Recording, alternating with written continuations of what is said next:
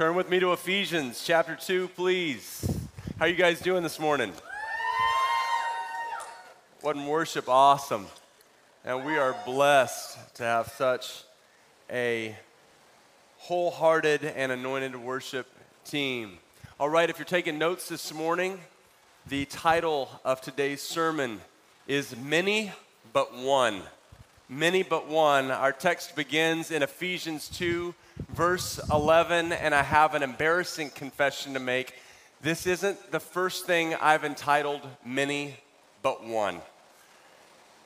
In 1995, I joined a fraternity at my university. And there were 35 of us guys that were going into Kappa Sigma. And we were really excited about this fraternity and our pledge class. And I don't know if you know what a pledge class is. It's the group of guys that are pledging to be a part of this fraternity. So you can kind of get it like, I pledge allegiance to this fraternity. Kind of cheesy. You were supposed to have 3 letters to identify your pledge class. And so we picked the letters MBO. Can anyone guess what that stood for? You got it. Many but one. We said it more enthusiastically than you guys. You're like, many but one. Many but one. And here's why. The reason we did it is we looked across our pledge class, these 35 guys, and said, okay, we are such a diverse group. Like, Johnny is really tall. And this guy named Bobo, he was really short. And then there was Derek, who was really hefty. And then there was a guy named Andrew who was really skinny. And one guy was a musician, and another guy was this big jock. And then some guys were outdoorsmen, and other were, the metro guys. And we just thought, man, we are so diverse. We're many, but we come together to be one. And actually, we had this chant even that we did about this, like, MBO, we did. I was afraid someone would ask me, okay, y'all want to hear the chant? This gets really embarrassing. We started by going, oh, MBO. And then we went, if you think you're number 1, you're number 2 instead. And if you think you're MBO, you must have bumped your head. You bumped it hard. Okay, super. I can't.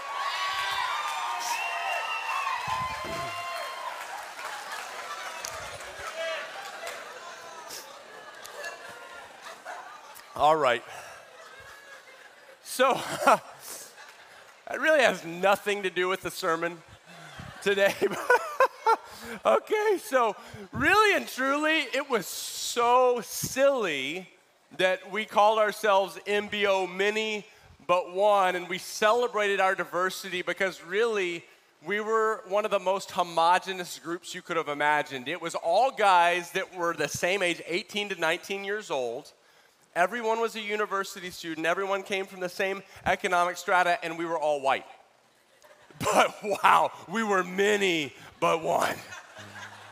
And I think that's pretty normal for humanity, right? We really end up in very homogenous, very undiverse groupings. People just tend to hang out with people that are just like them. And you guys know the church, for the most part in America, has had a reputation of being most guilty of this. Like, we're known as the church even for grouping off with people just like us. And that's what Paul is addressing here when he comes into the 11th verse of Ephesians. We've been in Ephesians for about 4 weeks now, and we just finished chapter 1, and I read through the first 5 verses of chapter 2. Kendall will be preaching next week as I'm in Mongolia on verses 6 through 10, and so you don't want to miss that. But today we're going to jump into this concept of many but one, and it starts with this word. It says, therefore, remember that you who were formerly Gentiles by birth and called uncircumcised by those who call themselves the circumcision, in parentheses, which is done in the body by human hands, remember that at the time you were separate from Christ, excluded from citizenship in Israel, and foreigners to the covenants of the promise, without hope and without God in the world. But now, in Christ Jesus, you who were once far away have been brought near by the blood of Christ. Now, this is what I know. You come to a text like this, and this isn't the common text you're going to camp out on in your FaceTime, in your devotional life. We kind of get to the Jews and Gentiles, the circumcision parts, and we just kind of go past those and go, okay, now let's get to the love part, right? But I want to tell you that this text is really important, and this text kind of reminds me of some of the debates we have in our country over issues that many Americans feel like, well, that affects someone else in our country, but not me. Here's one of them, is immigration. I hear people talk all the time, and they just kind of throw out their opinions on immigration, but it doesn't hit close to home. In the same week, I've been in someone's mansion in the suburbs that talk about, the cost that undocumented people or illegal immigrants have on our healthcare system or on labor and how it's driving up wages. And then in the same regard, having groups and friends spanning all types of different genres and economic stratas. I'm in the house with people who are undocumented, who are illegal immigrants in this country, and they talk about why they came to this country, and they talk about the hardships that they're encountering. In a church like this, a multi-ethnic church, these are issues that are very important to us, that come right to the forefront. And don't worry, this sermon is not about immigration. But I do want to address the fact that if you just look to your right and your left, you're seeing people that don't look like you, that speak different languages, that come from different backgrounds. As of our last count, we had over 25 countries represented in this congregation, and that number is rapidly growing. Right now, we don't just preach in English, but we also translate into 3 other languages on a Sunday morning. We're almost 40% other ethnicities. And so this group, you're going to experience some interesting opportunities. So let me just explain to you one of mine. I'm sitting across from someone who's illegally in our country, but a member of this church. A very godly person, a serving person, on fire for Jesus, someone that I love deeply. But they're sharing with me the challenges of not having citizenship in the United States. They don't get to vote like I do, and that's something that's precious to me. That might not be that important to some of you, but listen to this. They can't legally get a job in our country. Or when they're older, they won't be able to draw from Social Security. These little rights that are just normal for many people are huge privileges that this person's doing without. And so they often feel like, man, I'm starting on a starting line 50 yards behind where you are. And that's what Paul is illustrating, and I use that as an analogy for you to understand when he says in verse 12, remember that you at a time were separated from Christ, excluded from citizenship in Israel. Now let's go back to the first verse that we looked at, verse 11. It says this, remember, you who were Gentiles by birth. Now, what are Gentiles? Let's illustrate it this way. If you are ethnically Jewish in this room, if you're of Hebrew descent, will you raise your hand right now? 1, 2, awesome. We're glad you're here. There's 2 people in this room. If you are of any other ethnicity besides Jewish, will you please raise your hand right now? It's not a trick question. Okay, look around. That's everyone else in this room. You're the Gentiles. If you just had your hand raised, you were a Gentile. Now, we don't often think about the delineation between Jews and Gentiles when we're reading the Bible, but in order to really understand this text, you've got to do it for a minute. Actually, in San Diego, there are some Jewish communities. I used to live in Del Cerro, right across the highway, and there's a Jewish synagogue, and many of my neighbors were Jewish. Here in the college area, right up here, northeast of here, many people are Jewish by ethnicity. You have to understand that the Jewish culture was a very distinctive culture. They were the children of Abraham, a man that God called out. They were in his biological lineage. And God gave them very clear commandments to follow and regulations, such as regulations that affected what they ate, what they wear, how they washed. Almost every single aspect of their life was affected by these ordinances, regulations, rules, and commandments that would set them apart as holy people. And this is how Paul starts this message. He basically says, hey, remember, you who were Gentiles by birth and called uncircumcised by those who call themselves the circumcision, remember that at a time you were separated from Christ. He's like, hey, remember, you're not chosen. Can you imagine? Oh, thanks, Pastor Paul. That's how he starts the message. Hey, remember, you were not the chosen people. You weren't those people. But here's the thing you have to understand about Paul. He was one. He was a Jewish homie. And he's the one who's writing this book. He's the author. But here's the interesting thing. In Acts chapter 22, Paul's in the temple, the Jewish temple, by the way, and he's worshiping God. And all of a sudden, Jesus shows up in a trance. Not Jesus in a trance. Paul's in a trance. Jesus shows up in the trance. And Jesus says, hey, Paul, the Jews are about to kill you. You need to go and preach the good news to the Gentiles.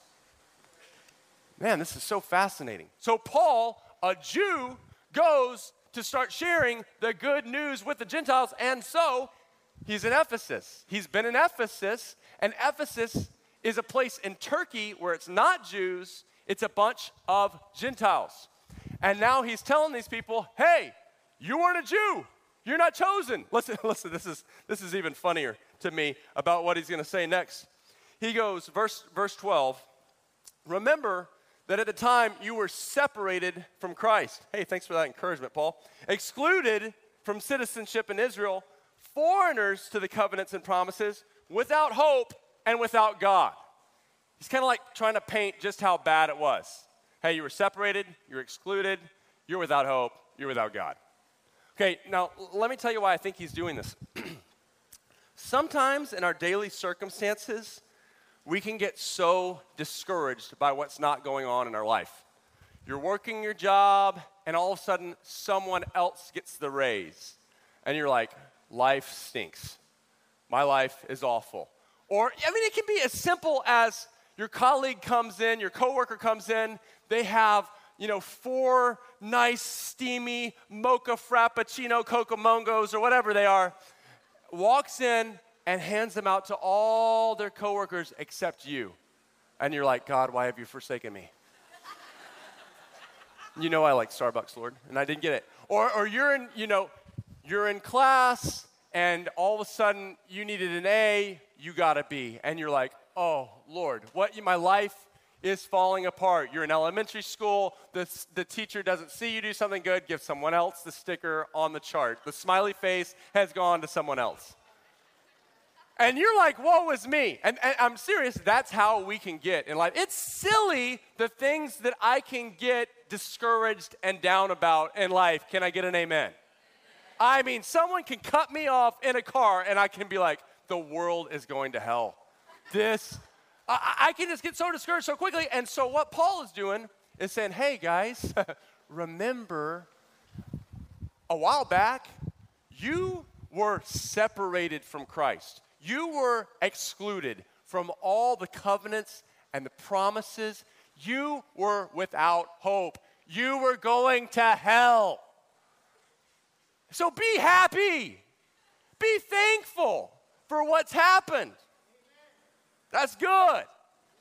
So he goes on to say this. He says, you who were once far away have been brought near by the blood of Christ. You were far away. You were excluded. You were separated. You were going to hell. Things were really bad for you. And over here, these Jewish people, they were God's chosen people.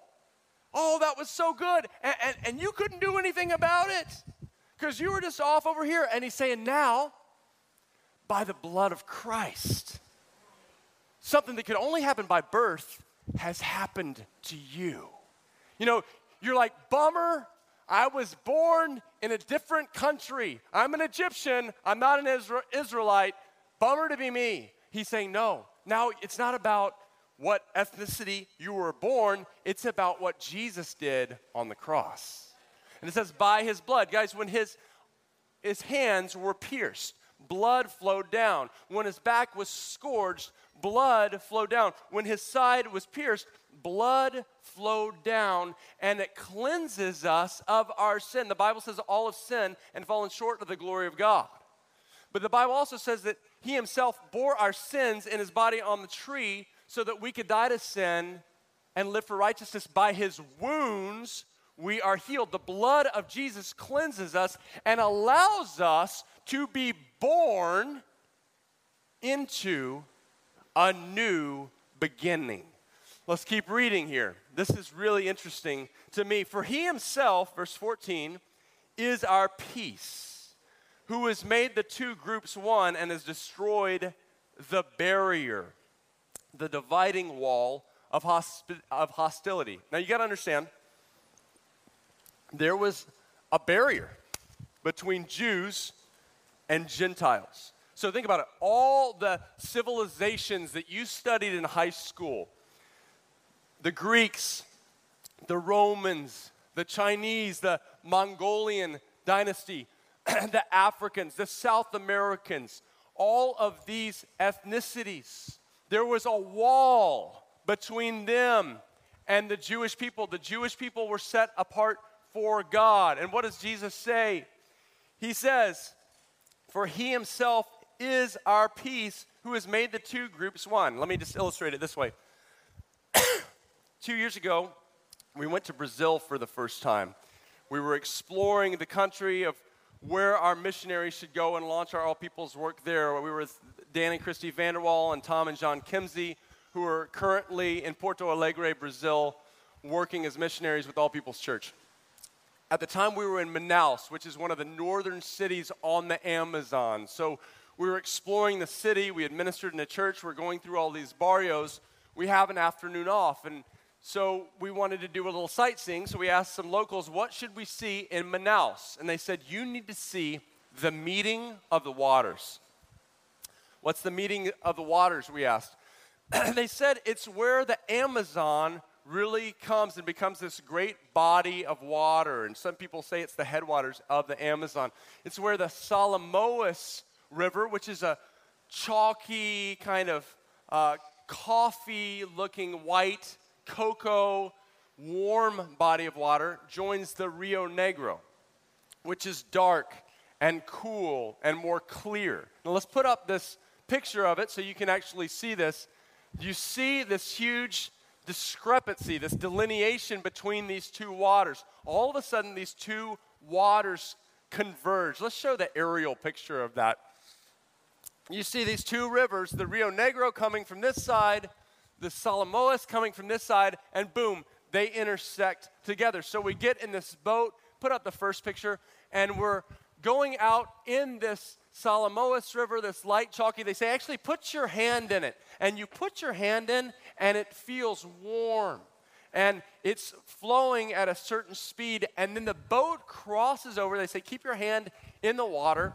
And at the time, you're thinking about all those big fish from river creatures and trying to think, oh, Lord, please let my fingers make it. But you cross into, or river monsters, I think that's the show. You cross into the darker part, and it changes temperatures. It's cooler, it's moving faster. And so actually for several miles, they just come together but flow separately until they finally totally intermix and become what's known as just the Amazon River. No longer is it known as the Solimões, no longer is it known as the Rio Negro. Now it's the Amazon, one of the most powerful, majestic rivers on all of the earth. This is what God was doing when he sent Jesus to take upon sin in his body, to destroy that so that we could become new. This is what he was doing. Let me further illustrate it by showing you a diagram of what was going on in ancient times. So you had the temple. If you wanted to worship the one true God, you went to the temple that was found in Jerusalem. Now, if you were a Gentile like me, like all of you but two in this room, you would say, cool, I'm going to go worship God. You go to the temple, and then boom, you get stuck in the outer court of the Gentiles. You're there, you're at the temple, but that's where you go, and that's where you stay. Now, if you're a Hebrew woman, a little better for you, okay? You're Hebrew, but you're still a woman. So you get stuck in a little closer court. You're out here, but if you're a Hebrew man, a little closer, it's getting a little better, you get into the court of Israel, and that's where you get to worship. If you're a priest, you're the bomb. You get like in that center court right there. All the people coming to worship God, but there is a wall dividing you. All in one location, but we are segregated. So what does Scripture say? It says, for he himself is our peace, who has made the two groups one and has destroyed the barrier. Do you understand what I'm saying? Jesus, if you put up this diagram, Jesus destroyed the wall. So all of a sudden, this wall of the Gentiles is no longer there. They flow into the women's court. The women now flow into the men's court. We are all together, and we are all the priesthood of Jesus. And so it's no longer the special status of just the priests. We all become one, approaching the throne of grace together. It's amazing. Verse 15, by setting aside in his flesh the law with its commands and regulations. So again, the Jews had all these laws, all these regulations. Why? To show that they were God's set apart people. You could look at them and say, okay, by the way they wash their hands, by the way they eat their food, and they don't eat that. No matter what you do, don't eat pork, don't eat a pig, because you're God's people. Because of what they do and because of what they don't do, they are set aside as God's people. Now, Jesus says, it's because I took that law in my flesh and I satisfied the requirements of that law by what I did on the cross. By what he did on the cross, it says it was set aside. His purpose, and this is when it starts getting really good, so get ready. His purpose was to create in himself one new humanity out of the two. When Jesus died on the cross, he gave us all who believe in him the ability to receive the Holy Spirit. So, we talked about it last week. Those who don't have the Holy Spirit living in them, those that are not believers in Christ, this is a picture of them. They're dead. Okay? If you don't have Jesus, it's not like, hey, they're just like me. No, they are dead. Okay? And it says in Romans 2, verse 1, as for you, you were dead in your transgressions and sins in the way you used to live, satisfying the sinful cravings of your flesh. I mean, it's even worse than being dead because you're the living dead. You're like, satisfy my cravings. You're like a zombie. That's not good. But then it goes on to say, but you were made alive in Christ when you were saved by grace, not by all the works and all the laws and eating all the right things and wearing all the right things and not doing the right things and not doing the wrong things. When Jesus died on the cross, he took all your sins. He defeated the power of sin and death. He's raised into new life, and then he brings you into it. And he places, when we say, Jesus, I need a Savior, he places his Holy Spirit in you, and all of a sudden, you get a new operating system. Let me explain it this way. Jews, they were like Apple computers. They were like the MacBook, okay? Gentiles, we were PCs. We were Dell computers, okay? And Sony and, different things, okay? And so we had all these different colors, but here's what happened. Jesus, when he died, he gave us all a new operating system. So all of a sudden, the PC, the Dell, the Sony has a new living operating system. But guess what? If these people give their lives to Christ, they have a new operating system. And all of a sudden, we both have the same operating system. Oh yeah, this Apple, it might look all sleek and shiny and white, but it's the exact same as the poor little gray PC. Because inside, they're made alive in Christ. The guts are the exact same. Maybe I can illustrate it this way. I remember when I first started traveling overseas, going on mission trips. I went to India, and India was about as different from the United States as any place I had been. I mean, it was just, everything was different about, actually the first place I went was Nepal, and we were in these little rickshaws driving down these dark streets, and I'm going, ah! It's like pitch black. We're like on a bicycle rickshaw going like through temples, and I'm like, I'm Indiana Jones. I'm about to die. Okay, it was so different than where I grew up on these big lane highways in your truck, and everything was different. I get into a church in Calcutta. Now, Calcutta is very different from Austin, Texas, where I grew up. But I go into this church in Calcutta, and I meet a guy named Desmond, and we were very different. I'm very tall. He was very short. I have white skin. He has darker skin. I talk kind of like this, and he talked like this. Like everything was different about us. But within moments, there was this kinship. There was this kindred spirit. There was this, you're my brother. And I felt more akin to him. I felt more unified with him. I felt more linked with him. I felt more family with him than my neighbors in Austin, Texas that looked exactly like me, the same color skin, same socioeconomic status, same high school, same everything. Why? Because he had the same operating system. He had the same inner man. He was made alive. A lot of my neighbors were like this, spiritually. But Desmond, we were both alive. And so all of a sudden I'm going, this guy is my family. This is what Scripture says. His purpose, listen to this, was to create in himself one new humanity. Say new humanity. His purpose was to create one new humanity. It's amazing. People of all different ethnicities.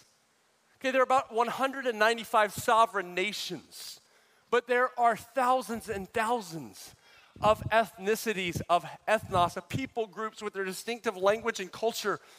But Jesus is saying they're all like that river. They're all merging into one new humanity.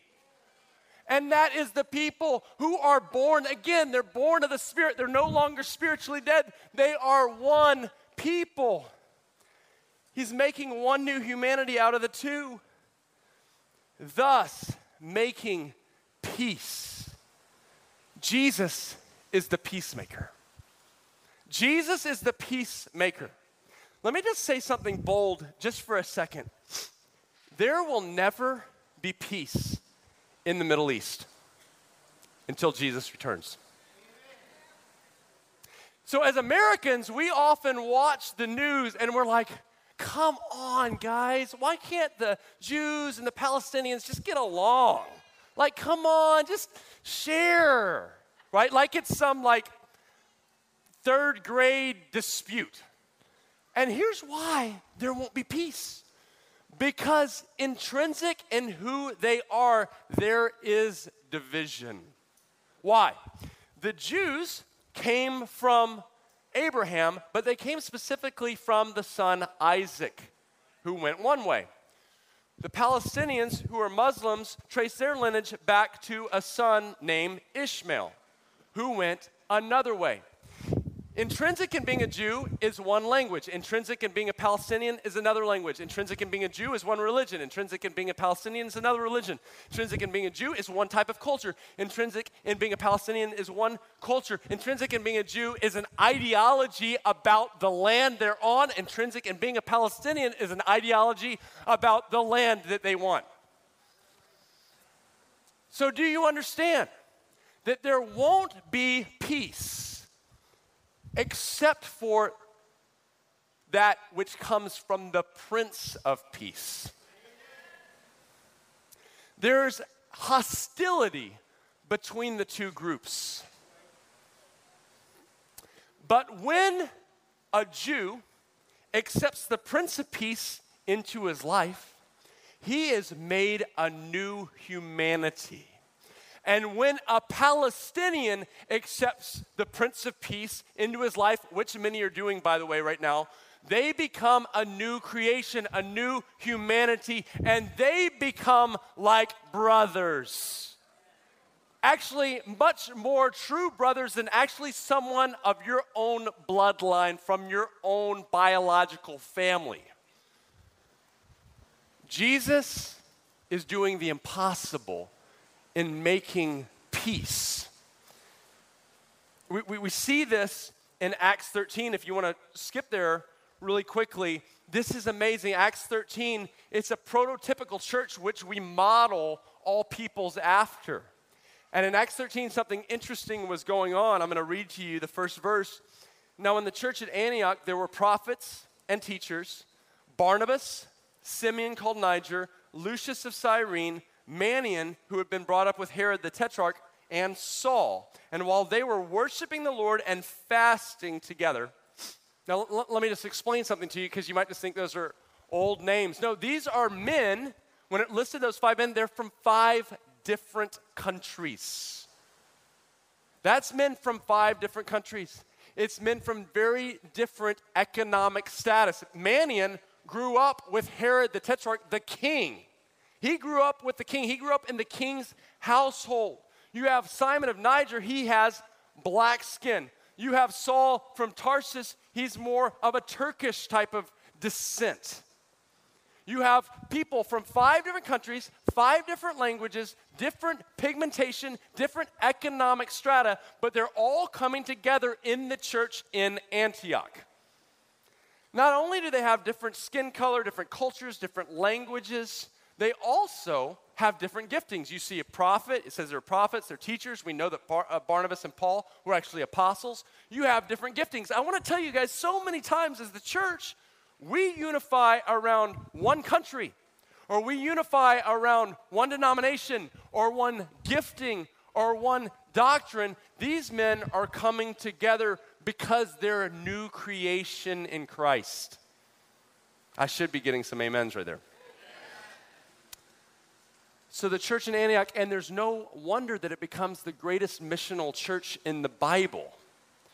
Why? Because it's people of different nations living among each other. That is why this church is becoming so missional, is because you're sitting next to someone from Vietnam, you're sitting next to someone from Uganda, you're sitting next to someone from the Congo, you're sitting next to someone from Somalia, you're sitting next to someone from China, you're sitting next to someone from Thailand. All these different countries that are in this church, and when something goes on in Thailand, your heart breaks because it's not just those people over there. That's your friend's family who's sitting in the seat next to you at church. And all of a sudden, we're exposed to the greater needs of the world, and we say, those aren't just people over there. That's my friend. That's their family, his aunt, his uncle, his mom, his dad live in that country. And so all of a sudden, your eyes become open because you realize these people are just like me. They're a new humanity in Christ because they've given their lives to Christ. Let's finish this. Let's come to the end. Verse 16, 17, and 18. And in one body to reconcile both to him, to God, through the cross, by which he put to death their hostility. He came and preached peace to you who are far away, and peace to those who are near. For through him we both have access to the Father by one Spirit. Gentiles who are far away, Jews who are close. Now, I just want to bring it closer to home for a moment, because a friend that studies ethnology has told me before, it's hard for us as Americans to wrap our minds around the Jew and the Gentile conflict. So he says, whenever you read that in the Bible, if you want to feel the weight of emotion more in the United States, read it as white and black.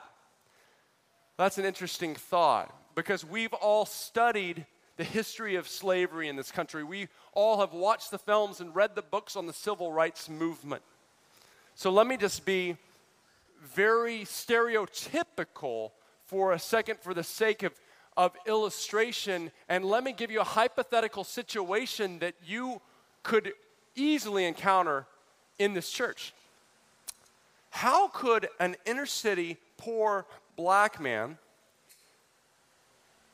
have a deep, loving, heartfelt friendship with someone from a wealthy, maybe Rancho Santa Fe background who's a white man?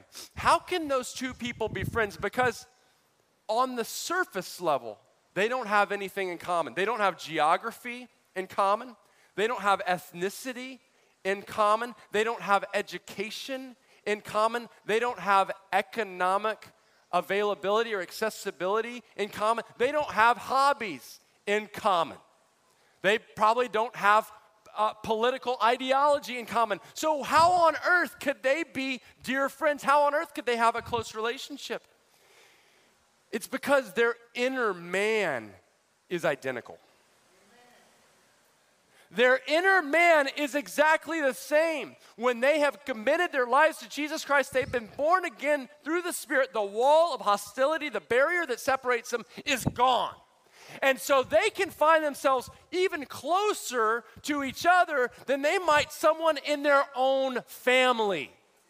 Why? Because they are spiritually alive. They are new men. They are one new humanity in Christ. And so all over, I love watching this church, because people, it's like the old show, The Odd Couple. People that you would never put together are like best friends. They're hanging out, they're homies. And it just puts a big smile on my face. I remember when we first were starting this church, there were 7 of us adults that came to plant this church. And my family got here before anyone else. So I said, I know we're called the City Heights area. So I just started driving in to City Heights. I was living in the college area. I'd drive up there in my Suburban. I'd walk into Rosa Parks. I was the only person that looked like me. And I would walk up to just a group of typically it was gangsters, walk up to them and go, hey, I'm Robert. And they just look at my hand like, what are you doing? And I remember talking to one guy, and he said, he just looked at my hand. I said, hey, man. I'm like, okay, what do I say next? I'm Robert. I love Jesus. I'm a pastor. I want to pray for you. And he went, okay, man. Grabbed my hand. And then he says, come here. Introduces me to another group. He goes, hey, this is Robert. He's Cool Peoples. And I was like, what do you mean? We should have named our church Cool People's Church, right? I wonder what would have happened if we... And they let me in, but they looked at me like I came from a different planet. Come to find out, they thought I was an undercover cop. By showing up, they're like, what is this 30-year-old tall white gringo doing in the midst of us? A few months later, after a small group of us had gathered on state campus of all different ethnicities, I show back up in the park with 2 black brothers and 1 Latino brother. And we go in all together. And on that day was the first day we saw someone come to the Lord. But not just one. We saw 3 people make decisions for Christ that day. Why is that? Why is that? Let me just illustrate it here. Verse 19. Consequently, you are no longer foreigners and strangers, but fellow citizens with God's people and members of his household. Why? Because they saw one new household coming into the park. They thought, we know that in normal life, people hang out with people like them. But I want to tell you, one of the most powerful products of the gospel is ethnic reconciliation. And so when people see true, deep friendships, not just politically correct, like, yeah, I like your food. Yeah, it's kind of cool to hang out with you because it shows that I'm, open-minded. I watch your movie, you watch mine. No, it's about deep friendship. It's about deep relationships. And when they saw me next to one guy that's black and one guy that's Latino, and we're all sharing the gospel together and all loving on each other, it is a powerful representation that Christ is at work making us new creations, and therefore we are one. And you can clap while I take a drink of water.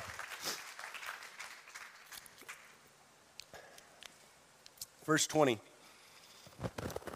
built on the foundation of the apostles and prophets with Christ Jesus himself as the chief cornerstone.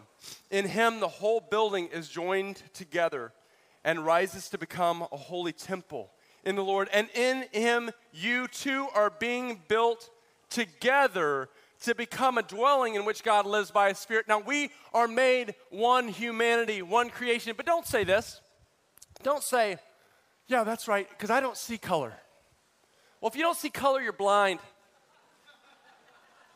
And when you say that, you minimize the beautiful uniqueness of how God has created us. Right? Because we are not just a uniform, homogeneous building. No, God is taking all different kinds of bricks and putting them together. He's taking one of those mosaics where you have tons of faces and then you put it all together and then it's this beautiful painting. He's taking each one of those with your distinctive language and your distinctive culture, and they all have deposits of God's character in them. So don't say, well, I don't see color, I don't see ethnicity. No, then you're minimizing the glory of God. Right? Because some people dance like this, And then some people, we have our different ways, and they reflect different attributes of the glory of God. And we celebrate that diversity, but then the power of the cross to bring unity. And we become God's household. We become a temple, which says, for the dwelling in which God lives by his Spirit. God is coming for many but one. God is coming for diversity that's unified.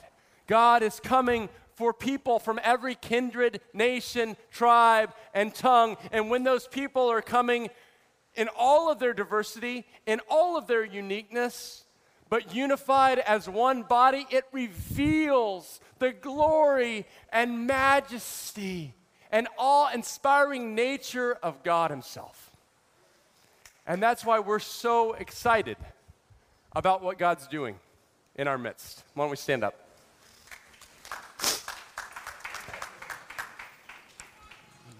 As you stand up, I want to give you a charge, because I don't want to just inspire you with a theological concept. So I'm going to have you repeat some words.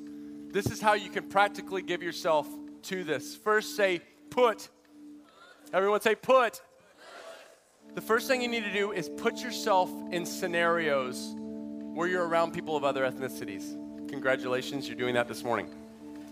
But we could still be in a room like this or a church like this and still cluster off with people that are just like us. The second word is stay. Say stay. You start a conversation with someone of another ethnicity, but we all hate to be uncomfortable. And we're not good at relating to people that aren't like us. So fight the urge to run off. Fight the urge to go and remove yourself and stay. Push past the discomfort. Number 3, say share. Share your story. We're all humans. We all have stories. And we build relationship by sharing what's happened in our lives. So ask people about their story. Ask people what they enjoy doing. Ask people what kind of food they like. Ask people what makes them happy. And we build relationship through that. And lastly, say go. I want to encourage you all as a part of this church to go to a different nation at some time, and you will understand what it's like to be a foreigner. You'll understand what it's like to not speak the language. And our hearts grow in compassion, and our minds grow in understanding of how we should be more open-armed and accepting of those around us. Would you just close your eyes? And I want to pray this over us as a work that God would do for us to be many from all different countries and ethnic groups, but one in the Spirit. Father, here we are, your church, unified under the name of Jesus, and we pray that you do a deep work in us, that we would love the different peoples that you have created, and that we would value the different work and the different redemptive gifts that you put in them, and that we would purpose our lives to build friendships across barriers and across gaps, so that we could truly represent the body of Christ in the way that you intended it to be. Amen. Prayer team, come forward. Right now, we're going to end with just singing a last song. If you need prayer this morning, if you need healing, if you need to commit your life to Christ, I'd invite you to come up and pray with one of these friends. If there's something in this message that's deeply touched you or impacted you, and you say, I just need prayer for that. And lastly, if you're physically sick, we want to pray for you. We want to lay hands on you and ask for God to touch you and heal you. Whatever your need is this morning, we want to be here to pray for you as we sing this last song, finishing our time.